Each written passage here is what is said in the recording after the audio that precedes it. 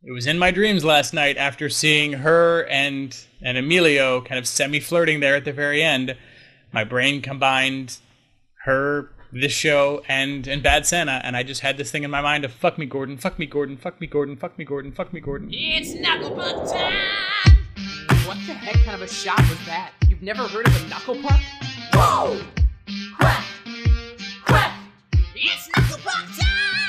Welcome everyone to Knuckle Puck Time. My name is Andrew Apple. I remain David Henkla. And I'm Hark Winsky. This week we are talking about the premiere of Mighty Ducks Game Changers, Episode 1, Game On. We'll talk about the good, the bad, and the less good, and whatever else we feel like not bothering about. Before we jump in, we just want to make sure everyone knows this is a spoiler chat. We will be spoiling just about every part of the plot of Episode 1 of Mighty Ducks Game Changers. So if you haven't watched it yet because you decided to waste your time watching Falcon and Winter Soldier again, we don't judge. Or if you just slept like a normal person and have a job. That applies to nobody anymore. It's Knuckle Puck time! That's Mark's main job. I keep things moving, keep the plot line flowing. But if, as Andrew did say, that if you are here and you don't want to hear spoilers, here's a spoiler. It's pretty much what you think it's going to be in the first episode. There's not really many surprises. The biggest surprise for me was that it was 42 minutes long. It was an arbitrary number that normally you would think you would reach in an hour-long TV show that had lots of commercials. But it didn't have commercials because it's on Disney streaming, so it just was arbitrarily 42 minutes long, which both surprising and also I kind of like it. I kind of like that the old framework of no, something has to be 30 minutes or an hour, and if it has commercials, then you work around that. That no, like time just doesn't matter anymore. The last year has taught us that time is an illusion anyway, and we're all living in a black hole of existence where everything swirls into each other. So why not make Emilio Estevez heckle children? It is the proverbial two-ass conundrum that Elon Musk, the titan of Technocoin that he is fighting every day. Did you just say two-ass problem? Yeah, you've never heard the two horses ass conundrum? No. Proceed. We're learning and growing here.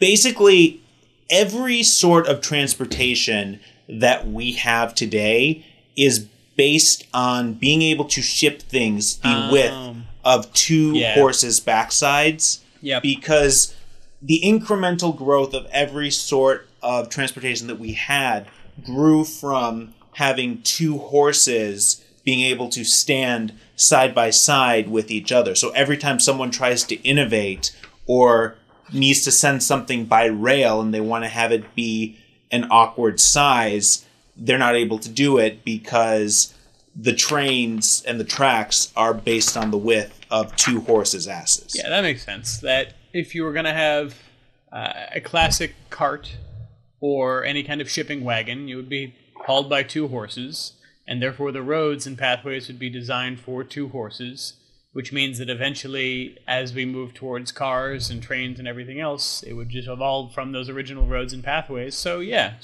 I guess all of society is built on horses' asses. And now that we've gotten that far, we've given everyone a fair amount of time if they want to leave and not be spoiled. So let me give a quick recap. Here's the recap. And that's our new song. We might work on that one. Here's the recap.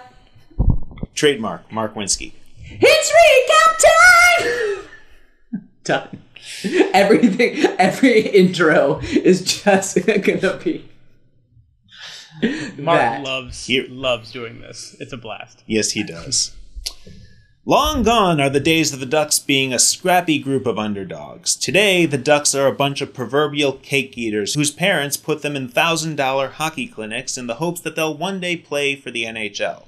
Their current coach, who is only known as Coach T and looks like the love child of Gunnar Stahl from D2 and Scooter from D3, decides that our hero, Evan, just doesn't have what it takes to be a Duck and cuts him from the team. At the urging of his mother, Alex, Evan decides to start his own hockey team with the most ragtag group of underdogs that the minds of television writers can come up with. While he's rounding up this group of scrappy nobodies, Alex goes on the hunt for an ice rink where they can practice. After coming up short with every facility in the phone book, a chance errand leads her to find the Ice Palace, run by none other than Gordon Bombay. We find, however, that he is no longer the Minnesota Miracle Man, but has turned into someone beaten down by life that appears to survive on a diet of leftover pizza and cake from children's birthday parties. With Bombay agreeing to rent the space to the new team of Don't Bothers, and Alex showing off her skating abilities to the tune of Whitney Houston's The Greatest Love of All, we set off on a journey to see if this group of rejects can show the world that kids can be champions while still having fun. Beautiful. Strong intro. So, Mark, what did you think? Can I just say that you had me at cake eaters? Because I've got this down in my notes here. Cake? How come there's so much cake? And does that have to do with him now being a cake eater?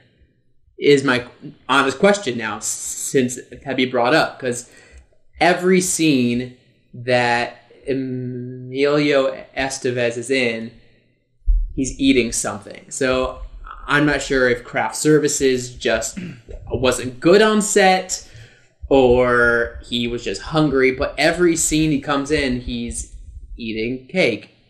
And not just a slice of cake, but an entire cake. I really wonder if that was in his contract. It must have great been. writer. It must have been.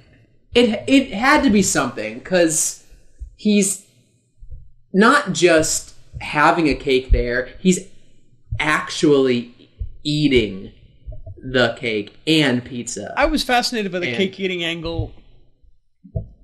I love the fact that you just delved into the idea that Bombay has now become a literal cake eater.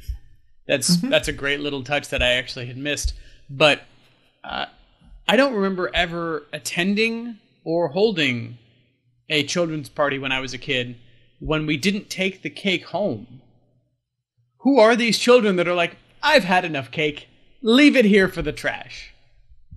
That's like, if the place provides the cake, maybe it's a weird thing where it's like, no, just leave the extras and, whatever. But like, no, that you take your cake with you. Who are these parents that just, like, do they have a cake for home? Is this the travel cake? Who are these people who just casually leave cake home? Leave cake behind. My nose is stuffed up today. The second thing that I loved is, within the cake eating angle, I love that Disney still managed to get a cross promotion for Wreck-It Ralph in. How's that leftover Wreck-It Ralph cake? Hard around the edges, soft in the middle. Kind of like Ralph himself.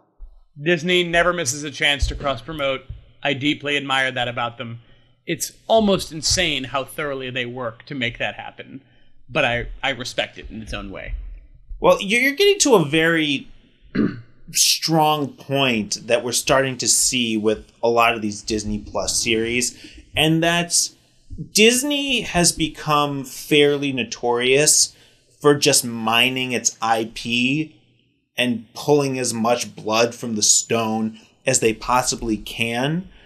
But the reason it seems to work is because they're actually good at Extremely. it. Because this entire episode was basically a 42-minute equivalent of the 3-minute segment from D2 where Charlie is rounding up all the ducks. Like, if you just stretched out that taffy, that's basically what this entire episode was. And yet, at no point was I ever bored.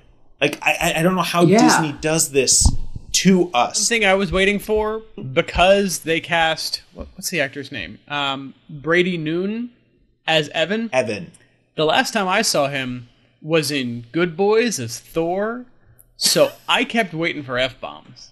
And I knew they weren't coming, but it felt like they should be. He's cast perfectly. Yeah, He's good. very good. He's very good. Got those intense eyes and yet a round face. Yeah. Not just him as an actor, but his character is a very strong character. Like, to be brave enough to stand up in front of your entire cafeteria and stand on a table in, is it middle school? Let's call it junior high. They're in junior high. Yeah, he's supposed to be 12 to 14, right? 12 to 14. Evan is so strong and so brave, and we take him to be a pretty good hockey player.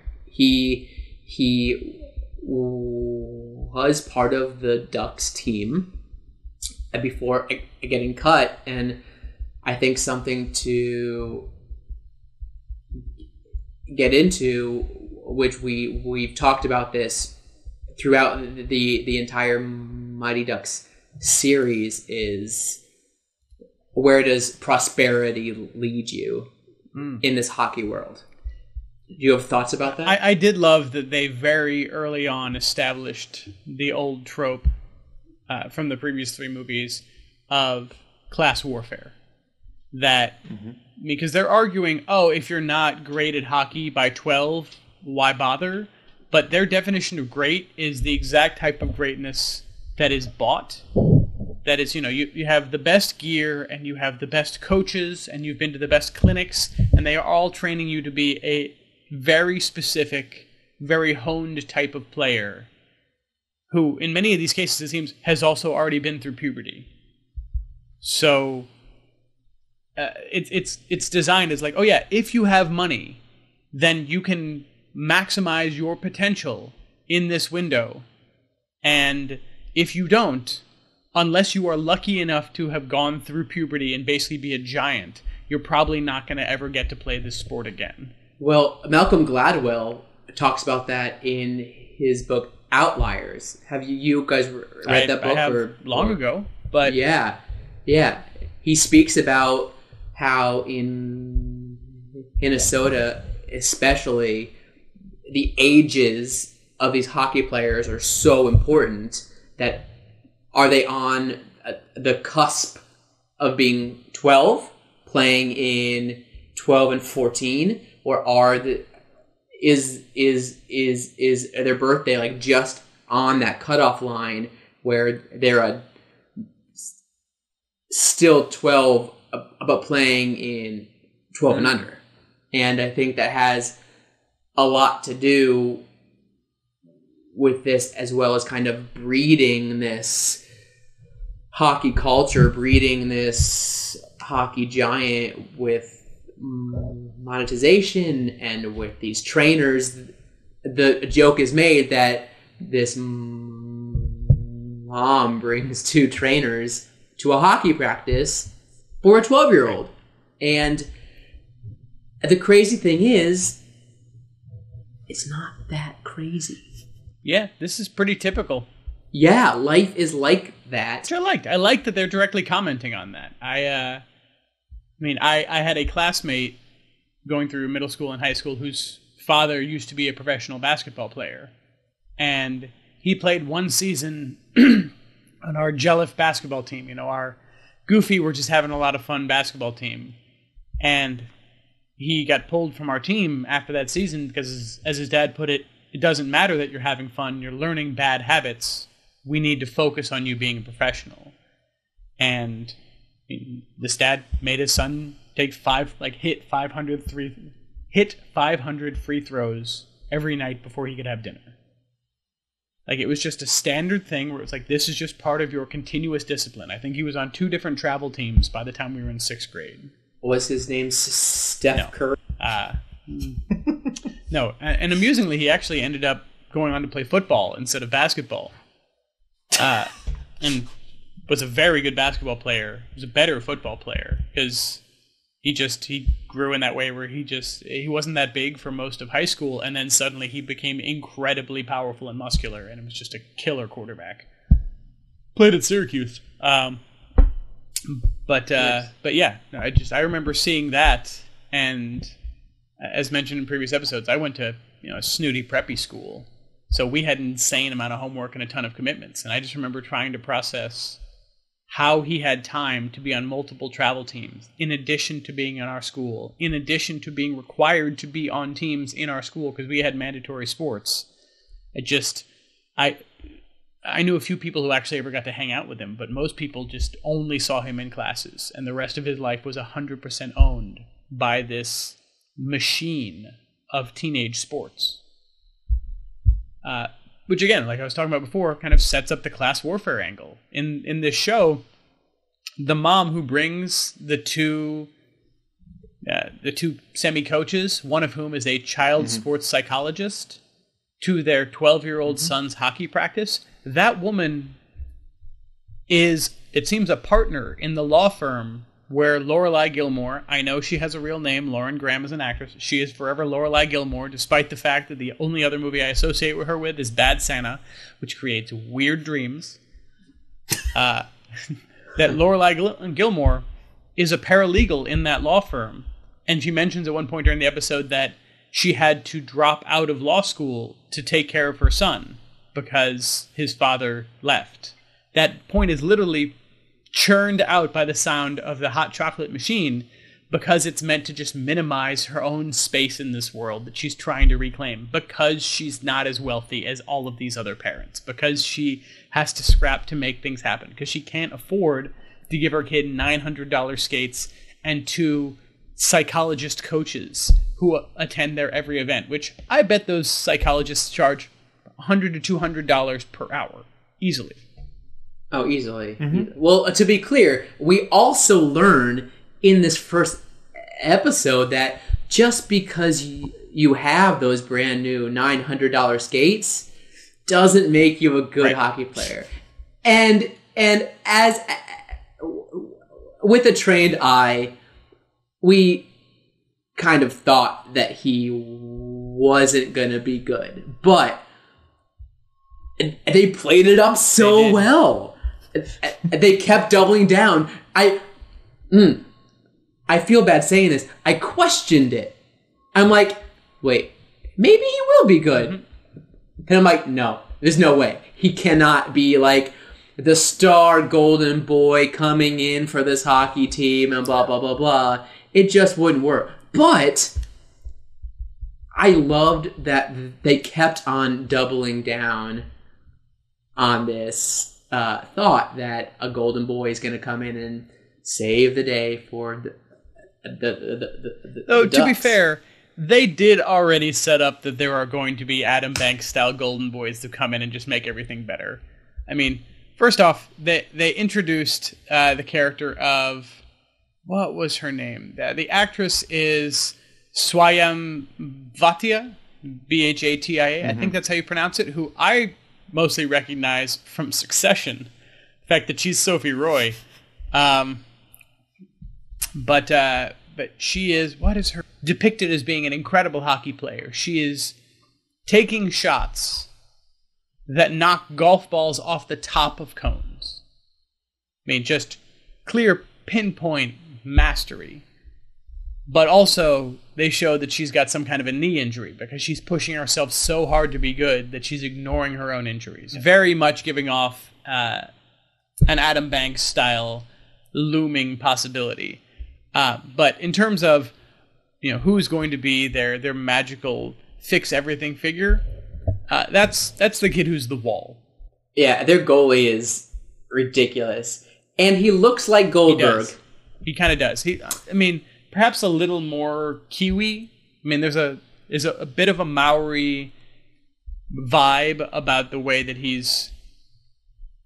I don't know, like his haircut felt Maori. Well, we've already established that Nick is the Jewish aspect of the team. Yeah. We established that early on. With the great line. That's Evan Morrow. He's actually my next door neighbor. We're not super tight or anything, but him and his mom have often been our non-Jewish guests at Passover. Oh, that's fun. Yeah. But It's something that line. the two of you have been alluding to this entire time is one of the things I find fascinating about this show is that it has parallel heroes' journeys happening with both Evan and Alex, because in the course of this episode, you can see that both of them are beginning to break out on their own.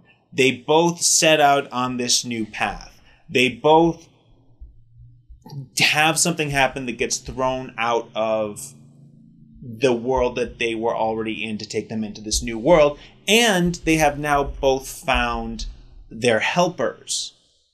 Evan finding it, of course, in Nick, and Alex finding it in a very reluctant Gordon Bombay, who I have to give it up to the writers on this one, because he comes back, and while he is clearly a shell of his former self, he still finds a way to give an inspirational speech that is both uplifting and incredibly depressing all at the same time. Yeah.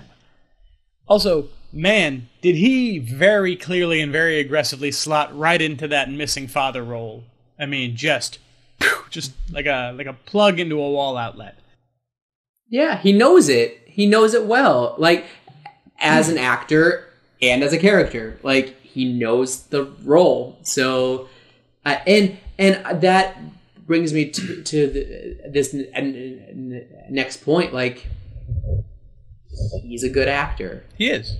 I feel like he's coming in kind of doing his job and being like, great. But he does it so well. He does. He's very workmanlike about it. Yeah, he's comes in, you can see he's done his homework and like knows his choices and just kind of does it. That was always kind of Emilio's thing, that he is Martin Sheen's son, Charlie Sheen's brother. He absolutely could have been, Michael Sheen with Emilio. Instead, he chose to be Emilio Estevez. He chose to separate himself one step from the family legacy and to kind of do the more grinded out, interesting work. And reading up before this podcast, I actually really enjoyed that Emilio himself said that he kind of identifies with Gordon Bombay a bit at this point, because Bombay has been kind of in hiding for 25 years, and in large part so has Emilio. That he did a bunch of movies back in the 80s and early 90s that made him a bunch of money. According to CelebrityNetWorth.com, he is currently worth $18 million, which, by the way, is more than Charlie Sheen is now worth, which is amazing. Now, that also brings up questions I'll bring up after I finish this point, because I get the feeling Emilio is very much a family support kind of guy, and on some level is coming out of hiding because he knows he can cash in, make a lot of money, and he may need to look out for his brother, which I admire. Charlie used to be worth $150 million, and between his HIV treatments and his child support, apparently he's burned through $140 million of that in the last 10 years. So, family stepping up to do good things for family, which I just admire that. Martin Sheen is also worth $60 million, so I think Charlie will be fine. But, anywho, Emilio kind of coming out of hiding, having worked only on independent projects and more political, personal projects since the 90s, it's cool seeing him connect with Bombay in this way that I don't think he did in the first three movies. That there now is this, I had a clear dream, that dream did not particularly work. The things that I thought were easy money and whatnot, that I kind of disdained, it turns out actually define me much more than I thought they would. And I've kind of come around to that reality. So I'm going to have my cake and eat it too. And in this case, I'm going to have children's cake and eat it too. Pun way intended. And I'm excited to see his journey, because I feel like it feels just in the first episode that it's going to be a real cathartic process of going back to this character with now is it 25 years we said? Yeah, 25 years of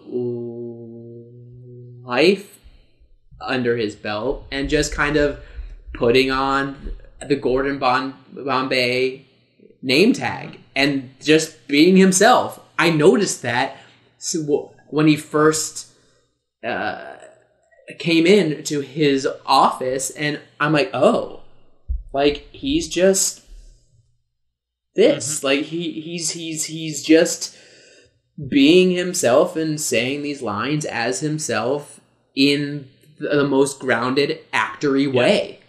It was great to see. There was something that I found amusing watching him kind of move through the space again, which I had not noticed rewatching the previous Mighty Ducks movies, which is I'd forgotten how short Emilio Estevez is. I am not a tall man. I'm 5'8" when I'm lying. I'm going to borrow that. Emilio is officially 5'4", which when he's coaching children works, but him actually kind of moving through spaces with other adults, it is really interesting seeing the camera angles they have to choose to not make him look so tiny. Especially considering when people are on skates will add between 4 and 5 inches of additional height to you. So unless they shoot those angles right, he's going to seem like an Oompa Loompa running through that crowd. And yet he still commands the moments. It's good film work. I don't think that matters. Like, that's a good thing to point out, too, that I think Disney, especially, not that they're trying to, but their inclusiveness is also growing. And that's important, too. That, like, yes, like, Emilio is not a 6'2" dreamboat of a man that we've seen in every other fucking movie. Like, and he still controls the scenes. He's clearly in charge when he's on camera. 100%, and that's amazing to see that. Like, seeing him and Lauren Graham together is like, I'm excited to see what becomes of them. Me too. I kind of hope they don't end up together, because that seems a little too... That's Lego. already off the table. Good. They said right from the beginning, the producers have come out and said that's not what this first season is about.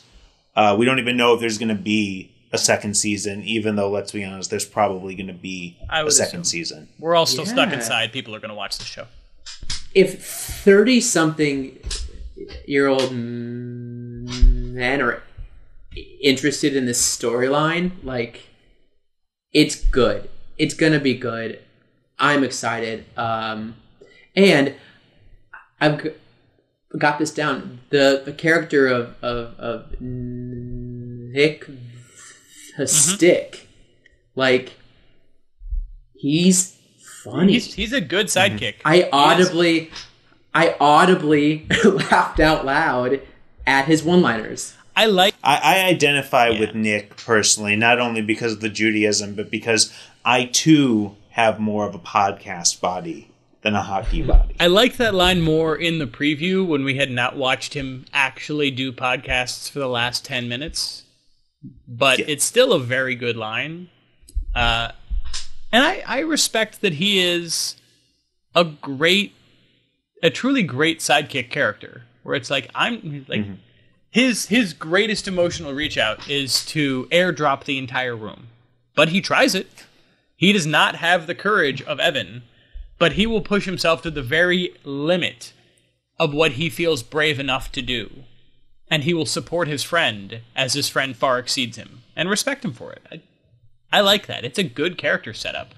I also, Mark, I loved what you mentioned before about Disney becoming more inclusive. I hadn't thought of it that way, but if you contrast the composition of the first Mighty Ducks movie, even all the way through the third one, with this composition, it's very different. I mean, in the first one, it was a whole bunch of white kids, one Jewish-Italian kid who, white, but and then a couple African-American kids. Now we have a goalie who appears to be Maori. I'm trying to find his information. His name is Kazra Wong, so I may be wrong there, but like, he appears to be Asian of some historical descent or potentially Maori. The Adam Banks character is Indian. We have some white kids. I mean, like, we are spreading this out. One of the other kids on the team, the one who cannot turn down a dare, is black. Like, Disney is scaling itself out to truly be like, no. Even within the hockey world, we're not going to pretend that we are monolithic or monocultural anymore. We have to accept that America is a rainbow of different colors. I never liked that expression, but I don't know a better one because I am unfortunately a white guy and constantly learning. Not unfortunate, just my nature. But yes, Disney is pushing itself to show that everyone can represent themselves in any culture, in any way, if it's something that you care about and are excited by. And I like that Disney is pushing itself to those limits. I appreciate that Disney is no longer hiding behind the easy wins.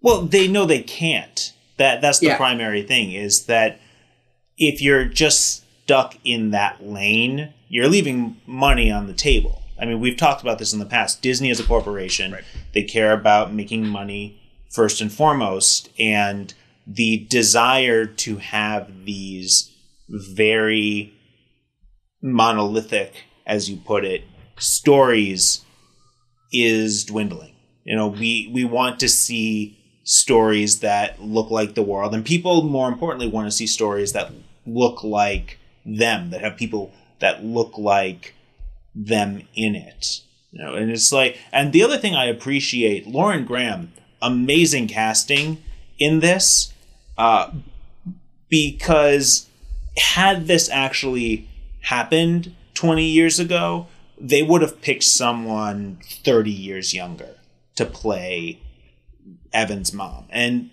Lorelai Gilmore is absolutely perfect in this role. And she will always be Lorelai Gilmore. Always. Yes. Fun fact I actually read while I was prepping for this. Mm-hmm. She now has a clause in every single one of her contracts that allows her to carve out a space in her shooting schedule if Amy Sherman Palladino calls her and says, we're doing another season of Gilmore Girls. Okay, that's pretty cool. I really like that. A quick split here because Mark already broke the line with dropping an F-bomb earlier. It was in my dreams last night after seeing her and Emilio kind of semi-flirting there at the very end. My brain combined this show, and Bad Santa, and I just had this thing in my mind of fuck me Gordon, fuck me Gordon, fuck me Gordon, fuck me Gordon, fuck me Gordon. And that's the intro of the episode, I feel. Speaking about kids, at the end, right, when Gunnar Stahl, Scooter, the coach of the Mighty Ducks, you know he got cast just by how he looked. Yeah. Right.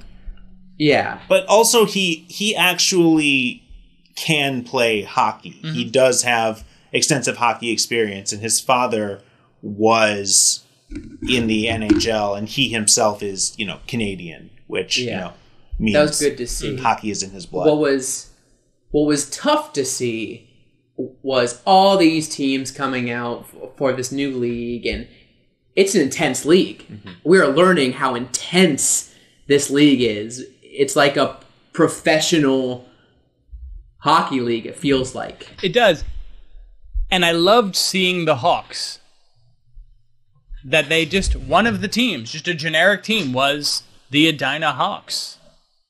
It was the first time that we have seen or heard any mention of the Hawks since the brief moment at the beginning of D2 when the Hawks players are still angry that the Ducks beat them and Fulton has to beat them up and leave them in their underwear.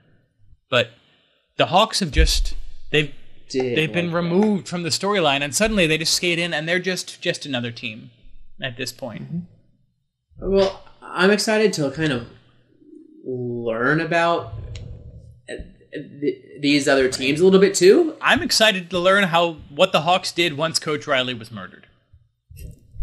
Absolutely. For those who have not heard this, since we are live on Clubhouse for the first time, that is our running theme, that the reason why Coach Riley just magically disappeared from this world is that after so many years of being the dominant coach in the area, he blamed Hans for bringing Gordon back into the mix of things, and therefore had one angry, probably drunken, night of screaming at Hans, and Hans being the most powerful man in Minnesota, very quietly behind the scenes, manipulating all of the moving pieces of who would go on to become an NHL player, was able to just murder him. And then he just, went back to the mother country for a little while to hang out with Mama, while Jan, who magically disappears from the story from that point on, just steps in to run things for a little while. Speaking of which, this place is called the Ice Palace that Gordon runs. They don't mention it in this episode, but it definitely feels like he probably got this from Han. I feel like somewhere in my research I found that mentioned. Why didn't Jan get it? Again, his brother, We ask the burning questions here at Knuckle Was Jan Puck a Time. collective hallucination? I think so. I think it was. I dig that. I love this. As they're coming out, right?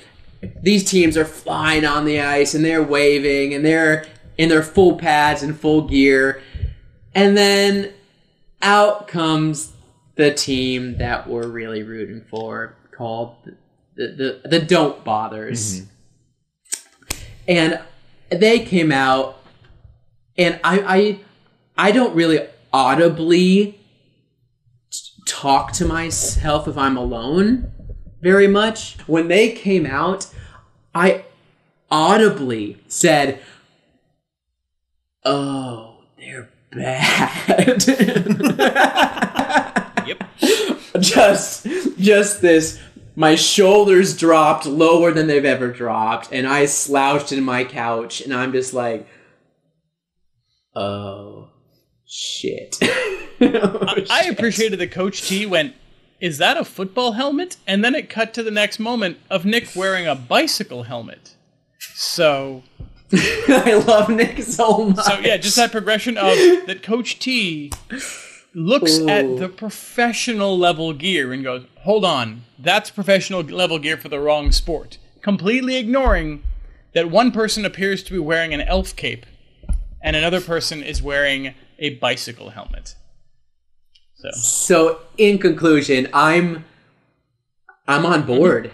It was a good pilot episode. I was really is fulfilled the right word? I mean, it gave me everything I needed for a pilot. It filtered one thing in that I was not expecting from Disney, which was cake. Well, no, I expected cake.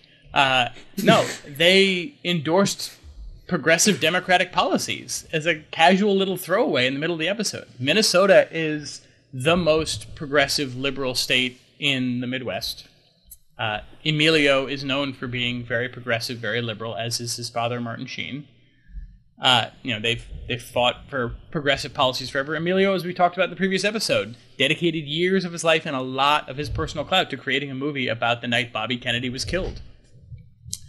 And the reason that Lorelai Gilmore is able to convince Coach Bombay to let her use the rink for the kids is she mentions that there was unclaimed money within the city legislature funds for Pee Wee hockey.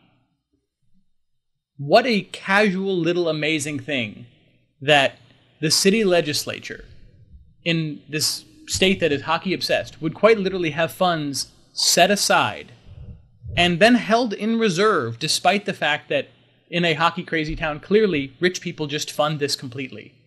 The city is still continuing to put funds out there, even if they aren't claimed, so that poor kids can have access to this possibility.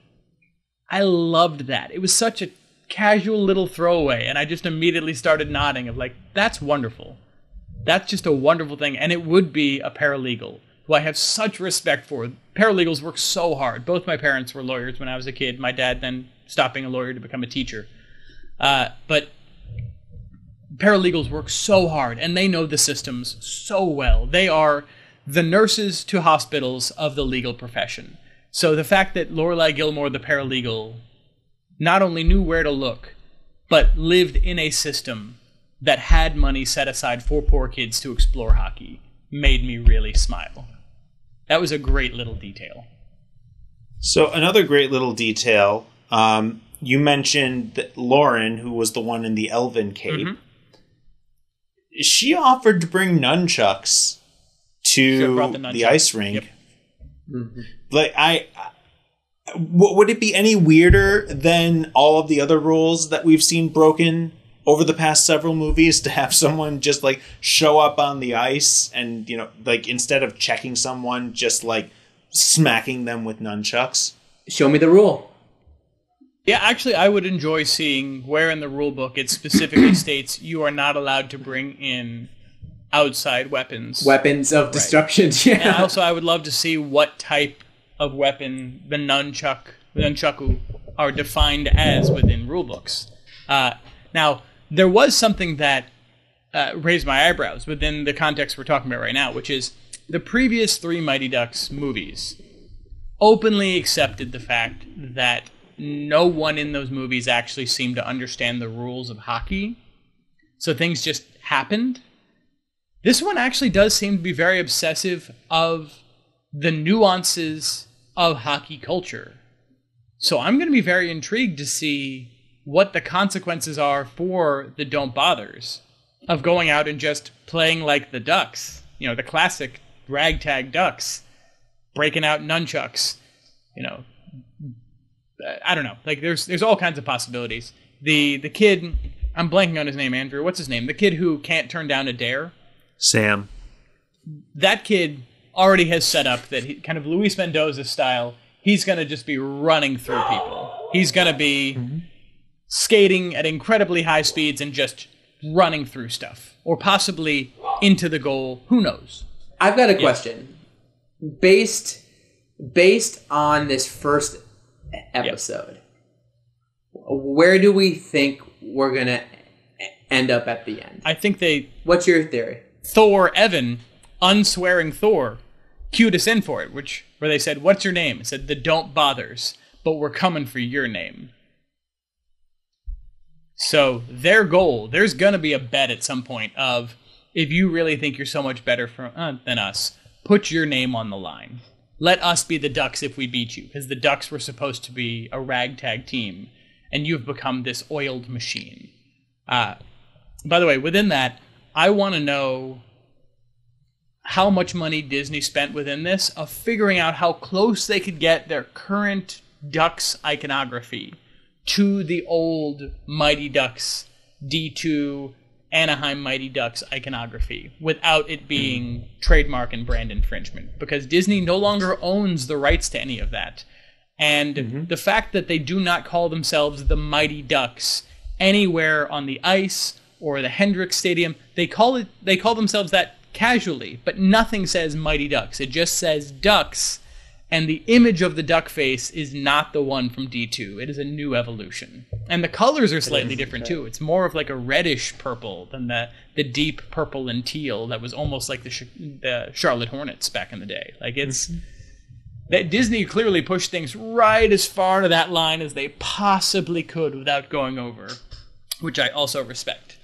Also, going back to what we were saying before, I just pulled up the U13 hockey rules. They don't call it Pee Wee anymore, and they actually don't call it 12 to 14. They call it U13, which is short for under the age of 13. It does not say anything about being able to bring nunchucks onto the ice and use it. The infractions that they talk about are boarding, body checking, charging, checking from behind, head contact, kneeing. Technically, you could argue that it's under fighting and roughing, but holding, interference, and tripping, I mean, technically, you know... I mean, if they are just getting hit with nunchucks, I wouldn't call that a fight. I mean, would that not be high sticking? With a nunchuck? It's a stick on a chain. I mean, as long as you keep it below your head. Like, I mean, just give it chest level, and I think you're good. Okay. I like the setup. That could go well. I like the idea. I really hope Disney runs with this. We'll find out. But I was definitely getting Necessary Roughness vibes. You know, the ragtag football team movie from 1993, where one of the players also happens to be like a double black belt in some martial art. And there's a sequence where he just goes off and takes out like 6 players. And the ref is doing the breakdown of like double Komatsu thrust to the chest, 5-yard penalty. Like, Sewa roundhouse kick to the face, 10-yard penalty, and he's just counting them off one after another in proper form. And I was like that. One quick thing. Why? Okay, we understand that the Ducks are assholes, right? Yeah. Rich, preppy assholes. Mm-hmm. But in this episode, they're not even good at being assholes.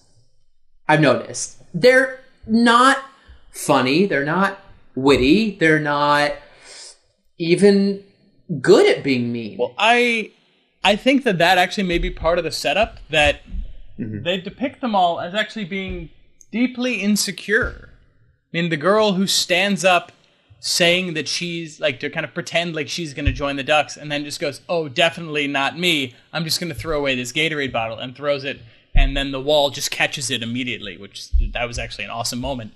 But this kid who clearly doesn't talk to many people, the kid who's the wall, who doesn't talk to many people, who is sitting in like a backed away corner by the trash can, and who, it's implied, spends all of his time at home without pants playing video games. That this kid is able to just instantly shame one of the cool kids by just saying, like, that's not cool. That's not okay. And she just backs down immediately. I actually really like that touch, because cool kids who are confident can be dangerous and scary. Cool kids who are desperate to actually be hanging on, desperate to be part of that group, which is what Evan talked about, that we're all fighting to just hold on with our fingernails to being parts of these cool collectives. That all of the cool kids are actually just scrapping to hang on too. My hope in the trajectory of this season is not uniquely that the Ducks somehow become that the Don't Bothers suddenly somehow just become better than the Ducks. It's that they become good enough to challenge the Ducks, kind of Rocky style, which then encourages most of the kids on the Ducks to be like, they practice 3 times a week, and they love their lives in practice, and I hate my life. So this 10% of difference is not worth it. Let me just be happy. Let me be a kid. I really hope that the message of this series is not just that this machine is toxic, but that it's great to just be a kid. That life is big and scary and confusing. So just enjoy being a kid. Here's the penalty box! Okay, so quick penalty box. David, finish us up with your penalty box, and if you can figure out a way to throw in why Dave Karp owes you $10, because inquiring minds want to know. I will never explain it. He knows. It's between him and me. Anyway, my penalty box, my only thing right now is I want to see the show. I want to see how they edit the show going forward, because I want the show to be about the kids. That's the point. You know, Lorelai Gilmore and Emilio Estevez are the supports for the kids. If this is going to be a trajectory of reminding kids that it's okay to just be happy, that you don't have to always be on some kind of perfect trajectory towards some unforeseeable goal in a ruthlessly competitive world, which, yeah, there are a lot of things out there that make life really freaking complicated, and a lot of obstacles that we have socially built to make life a lot harder for a lot of people. But if the show is going to have that focus, it needs to be less about Lorelai Gilmore. And I think that she had, probably by 15 or 20%, the most screen time of any character in this story. I don't especially care about her journey. Her journey is getting her kid to this point, believing in her kid, and learning to let go and let kids make mistakes. Which, great. You are going to be thoroughly disappointed. I can already tell you she will probably by episode 7 or 8 go through a process where she sees Evan taking big swings, so she's going to take big swings too, and it's going to lead to promotions and people not walking all over her. Yeah, and that makes sense. And considering that she is at least staged as being a little older than our generation, I mean, I think that she is, in fact, March 16th, 1960. She is 51 years old. Looks amazing. Our generation that grew up on the Mighty Ducks, that were roughly the age of the kids playing, we are all now in our mid-ish 30s. So we are not quite to her age, but I absolutely have quite a few friends who have kids that are not, they're not hitting the 12-year-old to 14-year-old circuit yet, but they might be starting to first eye early stage Pee-wee. That is called Mini-Mite, for the record. Mini-Mite? Yes. That's actually quite cute. But I get that her character is designed to talk to us. That she is designed to teach us that, hey, though you want your children to follow this path, though you want your children to succeed, you don't need to be driving the car for them every step of the way. It's okay for them to just love some things. Not everything has to have an end goal. Some things can just be loved. I get that that is the goal of it. I just care less about that. We've got that message now. But I also get that she probably is the biggest star in this. Emilio has been in hiding for 25 years. Historically, he's done probably bigger things. I mean, he was in Breakfast Club and Repo Man, which is a freaking great movie if none of you have seen it. But yeah, she is probably the bigger star at this point. Mm-hmm. So yes, that is my one penalty box, that I would like the show to be focused more on the kids than on the adults. And I fear that it is not going to be. Okay, Mark, final thoughts and any penalty box that you want to throw in. Yeah, I don't think I have any penalty box things today. I think I'm really trying to see the show for what it is as well, and like not trying to harp as much on choices or right or blah blah blah. I want to see it as a whole.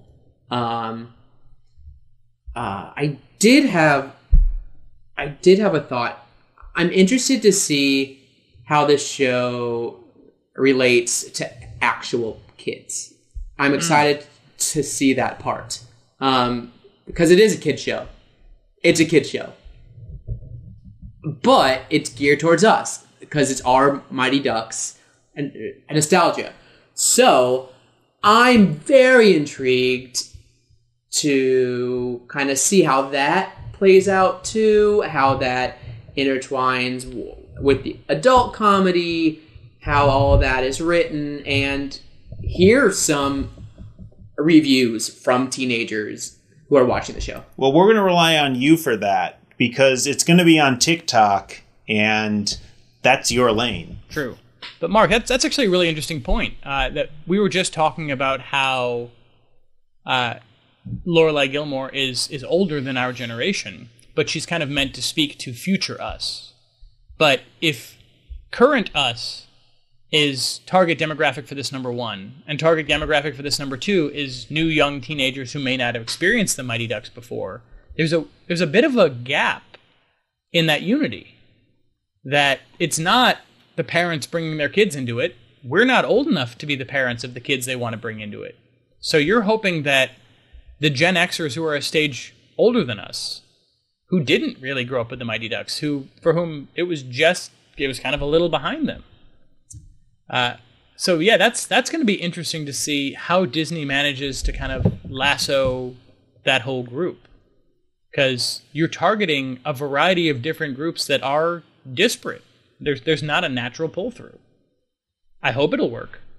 I like seeing this back on television. I like the format of it. Yeah, if you are a teenager, comment, post, let us know what your thoughts are. There's lots of places to comment. If you're watching this on YouTube after the fact, you can put in the comments below. If you go to our website, knucklepucktime.com, there's a place for comments on every episode. Or, of course, you can just leave it in the reviews on Apple Podcasts or Spotify. And I think that's probably our wrap up for the day. Andrew, you wanna take us out? Thank you all so much for listening. I have been Andrew. I remain David. And I'm Mark. Apologies to Keenan Thompson. Oh crap! Did we forget him again? I know. Couldn't fit you in this week. We had him on Clubhouse actually, and yeah, just ran. Sorry, Keenan. Couldn't get him up here. Sorry, Keenan. Maybe next week, man. No, we'll make it work. Definitely next week. Before the season is done, we will figure out a way to get you on. I am 90% promising.